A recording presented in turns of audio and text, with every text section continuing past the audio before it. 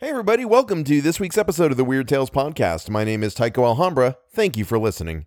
If you're new to the show, welcome. We're happy to have you, and please know you are welcome here regardless of your race, sexual orientation, or gender identity. The Weird Tales Podcast stands in solidarity with you all. Transcripts of the show are available in my Google Drive. The link is in the show notes. Gotta keep this short because I'm a little under the gun here, so let's get right to the story. 5. The long conversation of Zamakona and his visitors took place in the green-blue twilight of the grove just outside the temple door. Some of the men reclined on the weeds and moss beside the half-vanished walk, while others, including the Spaniard and the chief spokesman of the Soth party, sat on the occasional low monolithic pillars that lined the temple approach. Almost a whole terrestrial day must have been consumed in the colloquy, for Zamakona felt the need of food several times and ate from his well-stocked pack while some of the Soth party went back for provisions to the roadway where they had left the animals on which they had ridden.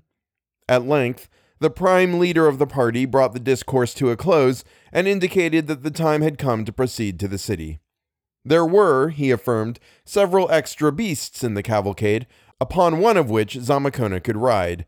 The prospect of mounting one of those ominous hybrid entities whose fabled nourishment was so alarming, and a single sight of which had set Charging Buffalo into such a frenzy of flight, was by no means reassuring to the traveler.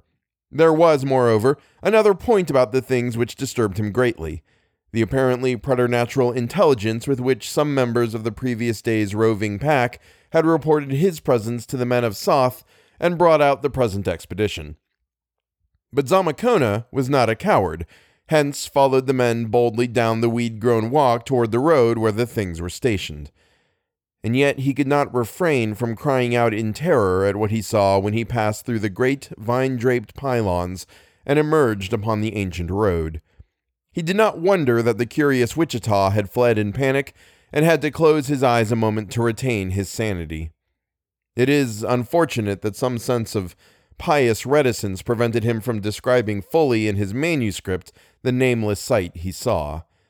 As it is, he merely hinted at the shocking morbidity of these great floundering white things with black fur on their backs, a rudimentary horn in the center of their foreheads, and an unmistakable trace of human or anthropoid blood in their flat-nosed, bulging-lipped faces. They were, he declared later in his manuscript, the most terrible objective entities he ever saw in his life, either in Kinyon or in the outer world. And the specific quality of their supreme terror was something apart from any easily recognizable or describable feature. The main trouble was that they were not wholly products of nature.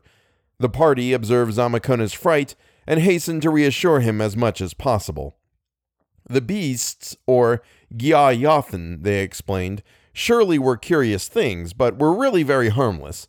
The flesh they ate was not that of intelligent people of the master race, but merely that of a special slave class which had, for the most part, ceased to be thoroughly human, and which indeed was the principal meat stock of Kinyon. They, or their principal ancestral element, had first been found in a wild state amidst the cyclopean ruins of the deserted red-litten world of Yoth, which lay below the blue-litten world of Kinyon.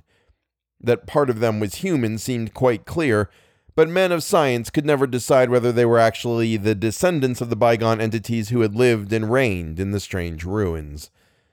The chief ground for such a supposition was the well-known fact that the vanished inhabitants of Yoth had been quadrupedal. This much was known from the very few manuscripts and carvings found in the vaults of Zin beneath the largest ruined city of Yoth.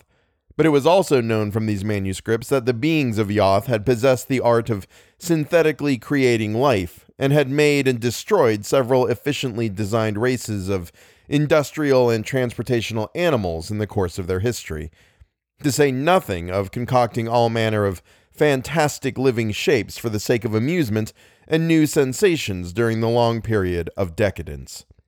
The beings of Yoth had undoubtedly been reptilian in affiliations, and most physiologists of Soth agreed that the present beasts had been very much inclined toward reptilianism before they had been crossed with the mammal slave class of Kinyon. It argues well for the intrepid fire of those Renaissance Spaniards who conquered half the unknown world, that Panfilo de Zamacona y Núñez actually mounted one of the morbid beasts of Thoth and fell into place beside the leader of the cavalcade, the man named Golhatha Yan, who had been most active in the previous exchange of information. It was a repulsive business, but after all, the seat was very easy, and the gait of the clumsy Gyayath surprisingly easy and regular. No saddle was necessary, and the animal appeared to require no guidance whatever. The procession moved forward at a brisk gait, stopping only at certain abandoned cities and temples about which Zamacona was curious, and which Golhatha Yan was obligingly ready to display and explain. The largest of these towns, Begra, was a marvel of finely wrought gold, and Zamacona studied the curiously ornate architecture with avid interest. Buildings tended toward height and slenderness, with roofs bursting into a multitude of pinnacles. The streets were narrow, curving, and occasionally picturesquely hilly, but Golhatha Yan said that the later cities of Kinyan were far more spacious and regular in design. All these old cities of the plain showed traces of leveled walls, reminders of the archaic days when they had been successively conquered by the now dispersed armies of Thoth. There was one object along the route which Golhatha Yan exhibited on his own initiative, even though it involved a detour of about a mile along a vine-tangled side path. This was a squat, plain temple of black basalt blocks without a single carving, and containing only a vacant onyx pedestal. The remarkable thing about it was its story, for it was a link with a fabled elder world, compared to which even cryptic Yoth was a thing of yesterday. It had been built in imitation of certain temples depicted in the vaults of Zin to house a very terrible black toad idol found in the red Litten world and called Tsathoggua in the Yothic manuscripts. It had been a potent and widely worshipped god, and after its adoption by the people of Kinyan had lent its name to the city which was later to become dominant in that region. Yothic legend said that it had come from a mysterious inner realm beneath the red Litten world, a black realm of peculiar-sensed beings which had no light at all, but which had had great civilizations and mighty gods before ever the reptilian quadrupeds of Yoth had come into being. Many images of Tsathoggua existed in Yoth, all of which were alleged to have come from the black inner realm, and which were supposed by Yothic archaeologists to represent the aeon-extinct race of that realm. The Black Realm, called Nakai in the Yothic manuscripts, had been explored as thoroughly as possible by these archaeologists, and singular stone troughs or burrows had excited infinite speculation. When the men of Kinyan discovered the Red Litten world and deciphered its strange manuscripts, they took over the Tsathoggua cult and brought all the frightful toad images up to the land of blue light, housing them in shrines of Yoth-quarried basalt, like the one Zamacona now saw. The cult flourished until it almost rivaled the ancient cults of Yig and Tulu, and one branch of the race even took it to the outer world, where the smallest of the images eventually found a shrine at Olathoe in the land of Lomar, near the Earth's North Pole. It was rumored that this outer world cult survived even after the great ice sheet and the hairy Nafkas destroyed Lomar, but of such matters not much was definitely known in Kinyan. In that world of blue light, the cult came to an abrupt end, even though the name of Thoth was suffered to remain. What entered the cult was the partial exploration of the black realm of Nakai beneath the red Litten world of Yoth. According to the Yothic manuscripts, there was no surviving life in Nakai, but something must have happened in the aeons between the days of Yoth and the coming of men to the earth. Something perhaps not unconnected with the end of Yoth. Probably it had been an earthquake, opening up lower chambers of the lightless world which had been closed against the Yothic archaeologists, or perhaps some more frightful juxtaposition of energy and electrons, wholly inconceivable to any sort of vertebrate minds, had taken place. At any rate, when the men of Kinyan went down into Nakai's black abyss with their great atom-power searchlights, they found living things that oozed along stone channels and worshipped onyx and basalt images of Tsathoggua. But they were not toads, like Tsathoggua himself. Far worse. They were amorphous lumps of viscous black slime that took temporary shapes for various purposes. The explorers of Kinyan did not pause for detailed observations, and those who escaped alive sealed the passage leading from red-lit Yoth down into the gulfs of nether horror. Then all the images of Tsathoggua in the land of Kinyan were dissolved into the ether by disintegrating rays, and the cult was abolished forever.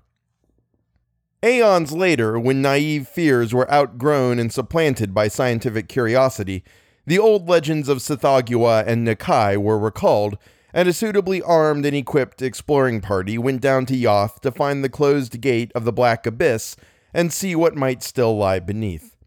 But they could not find the gate, nor could any man ever do so in all the ages that followed. Nowadays, there were those who doubted that any abyss had ever existed, but the few scholars who could still decipher the Yothic manuscripts believed that the evidence for such a thing was adequate, even though the Middle records of Kinyan, with accounts of the one frightful expedition into Nakai, were more open to question.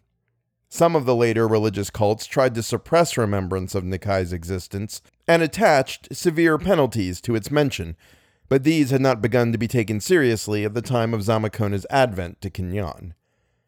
As the cavalcade returned to the old highway and approached the low range of mountains, Zamakona saw that the river was very close on the left. Somewhat later, as the terrain rose, the stream entered a gorge and passed through the hills, while the road traversed the gap at a rather higher level close to the brink. It was about this time that a light rainfall came. Zamakona noticed the occasional drops and drizzle and looked up at the coruscating blue air, but there was no diminution of the strange radiance. Gulhatha-Yon then told them that such condensations and precipitations of water vapor were not uncommon, and that they never dimmed the glare of the vault above. A kind of mist, indeed, always hung about the lowlands of Kinyan, and compensated for the complete absence of true clouds. The slight rise of the mountain pass enabled Zamakona, by looking behind, to see the ancient and deserted plain in panorama as he had seen it from the other side. He seems to have appreciated its strange beauty, and to have vaguely regretted leaving it, for he speaks of being urged by Gulhatha-Yon to drive his beast more rapidly. When he faced forward again, he saw that the crest of the road was very near, the weed-grown way leading starkly up and ending against a blank void of blue light. The scene was undoubtedly highly impressive: a steep green mountain wall on the right, a deep river chasm on the left, with another green mountain wall beyond it, and ahead the churning sea of bluish coruscations into which the upward path dissolved. Then came the crest itself, and with it the world of Soth outspread in a stupendous forward vista. Zamakona caught his breath at the great sweep of peopled landscape, for it was a hive of settlement and activity beyond anything he had ever seen or dreamed of. The downward slope of the hill itself was relatively thinly strewn with small farms and occasional temples, but beyond it lay an enormous plain covered like a chessboard with planted trees, irrigated by narrow canals cut from the river, and threaded by wide, geometrically precise roads of gold or basalt blocks. Great silver cables, borne aloft on golden pillars, linked the low, spreading buildings and clusters of buildings which rose here and there, and in some places one could see lines of partly ruinous pillars without cables. Moving objects showed the fields to be under tillage, and in some cases Zamakona saw that men were plowing with the aid of the repulsive, half-human quadrupeds. But most impressive of all was the bewildering vision of clustered spires and pinnacles which rose afar off across the plain and shimmered flower-like and spectral in the coruscating blue light. At first, Zamakona thought it was a mountain covered with houses and temples, like some of the picturesque hill cities of his own Spain, but a second glance showed him that it was not indeed such. It was a city of the plain, but fashioned of such heaven-reaching towers that its outline was truly that of a mountain. Above it hung a curious grayish haze, through which the blue light glistened and took added overtones of radiance from the million golden minarets. Glancing at Gulhatha-Yon, Zamakona knew that this was the monstrous, gigantic, and omnipotent city of Soth. As the road turned downward toward the plain, Zamakona felt a kind of uneasiness and sense of evil. He did not like the beast he rode, or the world that could provide such a beast, and he did not like the atmosphere that brooded over the distant city of Tsoth. When the cavalcade began to pass occasional farms, the Spaniard noticed the forms that worked in the fields, and did not like their motions and proportions, or the mutilations he saw on most of them. Moreover, he did not like the way that some of these forms were herded in corrals, or the way they grazed on the heavy verdure. Golgotha Yan indicated that these beings were members of the slave class, and that their acts were controlled by the master of the farm, who gave them hypnotic impressions in the morning of all they were to do during the day. As semi-conscious machines, their industrial efficiency was nearly perfect. Those in the corrals were inferior specimens classified merely as livestock. Upon reaching the plain, Zamakona saw the larger farms, and noted the almost human work performed by the repulsive, horned Gya Yathan. He likewise observed the more man-like shapes that toiled among the furrows, and felt a curious fright and disgust towards certain of them whose motions were more mechanical than those of the rest. These, Golgotha Yan explained, were what men called the Yumbi, organisms which had died but which had been mechanically reanimated for industrial purposes by means of atomic energy and thought power. The slave class did not share the immortality of the free men of Tsoth, so that with time the number of Yumbai had become very large. They were dog-like and faithful, but not so readily amenable to thought commands as were living slaves. Those which most repelled Zamakona were those whose mutilations were greatest. For some were wholly headless, while others had suffered singular and seemingly capricious subtractions, distortions, transpositions, and graftings in various places. The Spaniard could not account for this condition, but Golgotha Yan made it clear that these were slaves who had been used for the amusement of the people in some of the vast arenas, for the men of Tsoth were connoisseurs of delicate sensation and required a constant supply of fresh and novel stimuli for their jaded impulses. Zamakona, though by no means squeamish, was not favorably impressed by what he saw and heard. Approached more closely, the vast metropolis became dimly horrible in its monstrous extent and inhuman height. Golgotha Yan explained that the upper parts of the great towers were no longer used, and that many had been taken down to avoid the bother of maintenance.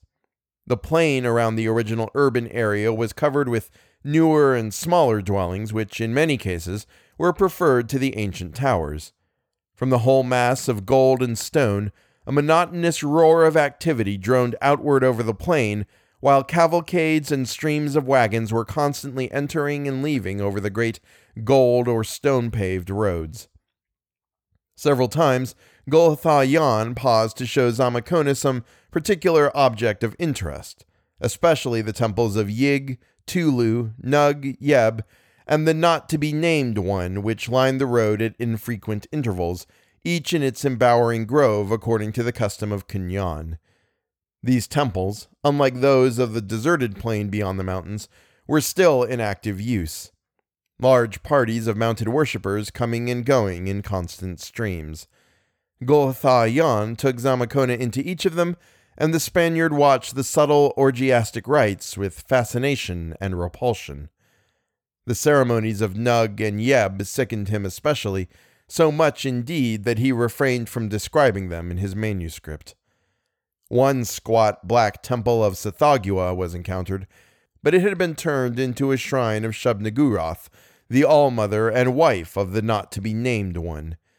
This deity was a kind of sophisticated Astarte, and her worship struck the pious Catholic as supremely obnoxious.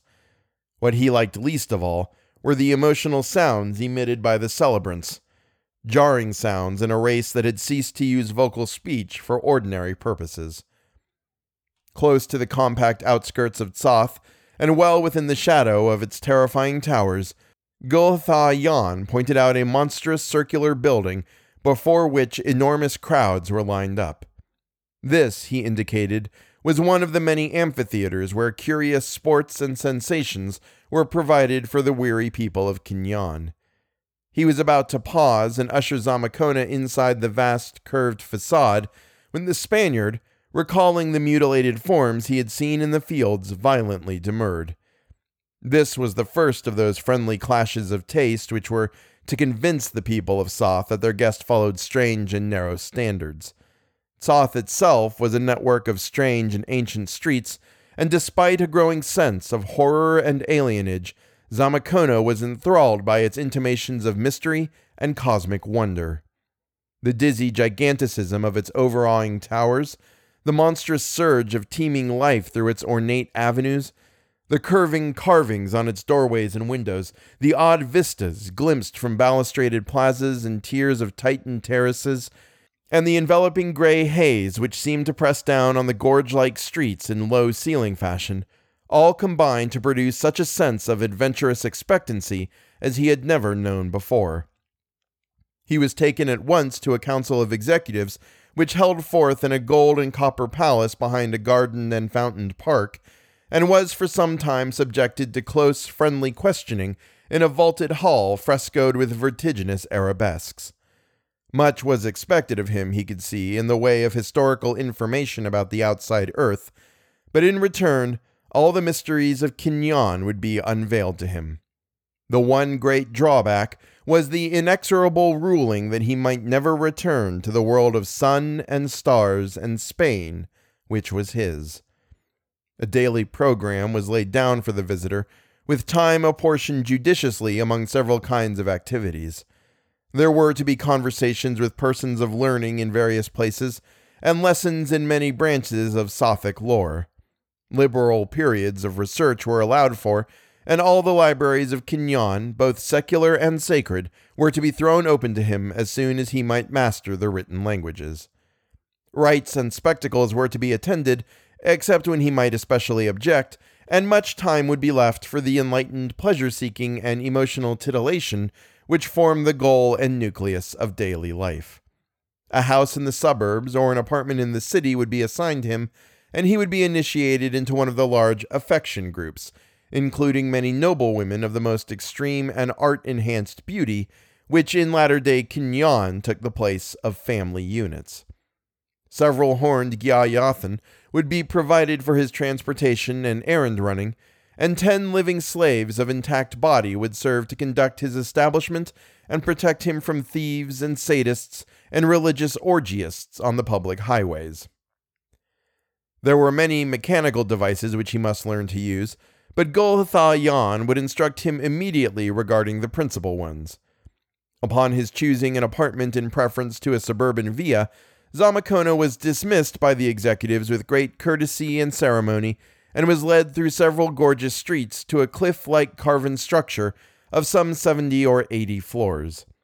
Preparations for his arrival had already been instituted, and in a spacious ground-floor suite of vaulted rooms, slaves were busy adjusting hangings and furniture.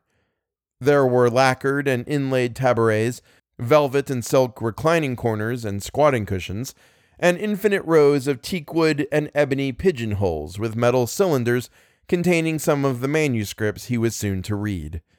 Standard classics, which all urban apartments possessed. Desks with great stacks of membrane paper and pots of the prevailing green pigment were in every room, each with graded sets of pigment brushes and other odd bits of stationery. Mechanical writing devices stood on ornate golden tripods, while over all was shed a brilliant blue light from energy globes set in the ceiling. There were windows, but at this shadowy ground level they were of scant illuminating value. In some of the rooms were elaborate baths, while the kitchen was a maze of technical contrivances. Supplies were brought, Zamakona was told, through the network of underground passages which lay beneath Soth, and which had once accommodated curious mechanical transports. There was a stable on that underground level for the beasts, and Zamakona would presently be shown how to find the nearest runway to the street. Before his inspection was finished, the permanent staff of slaves arrived and were introduced, and shortly afterward there came some half-dozen freemen and noblewomen of his future affection group, who were to be his companions for several days, contributing what they could to his instruction and amusement. Upon their departure, another party would take their place, and so onward in rotation through a group of about 50 members. And that was Chapter 5 of The Mound by Zealia Bishop and H.P. Lovecraft. If you enjoy my readings and want to commission me to read something you wrote or want me to play a part or do some voiceover for you, I'm happy to help. Just send an email to theweirdtalespodcast@gmail.com and we'll discuss details. If you enjoy the show, please feel free to support me on Patreon. It pays for the show and the guest readers who occasionally appear, and it makes me feel like I'm doing a good job. The $10 tier gets access to my reading of Wilkie Collins's The Moonstone, which right now my wife is reading the narrative, and I know how much you all like her more than me.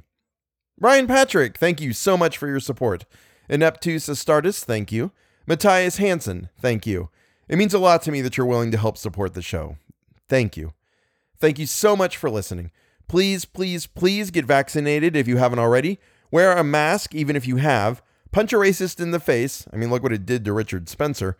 And always remember that the most important step a person can take is always the next one. Have a good week.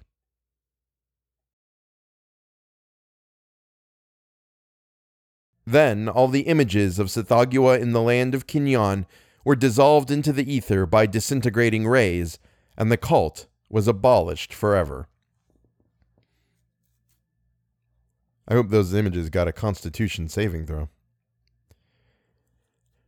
I don't even know if Constitution saving throws go against disintegration rays. I don't play Dungeons and Dragons or Pathfinder, and you know why? It's because when I was growing up, my parents were like, Dungeons and Dragons, you're going to worship Satan and devils, and it's a doorway to Satanism, and so I never got to play. And it's a point that irritates me to this day because I would love to play a game of Dungeons and Dragons or Pathfinder and just do a whole adventure path. That would be amazing and I would love it. But you know what? I haven't gotten the chance and I don't know if I'm ever going to. And now I'm just ranting about this because it fucking irritates me. Okay, let's get back to the story. If anybody's running a D&D game and wants to have me in their group, I would love to join. I can play on Roll20. I can play over Skype, whatever, however you want to do it, I can do it. I'm happy to do it. I want to play. I'm just saying.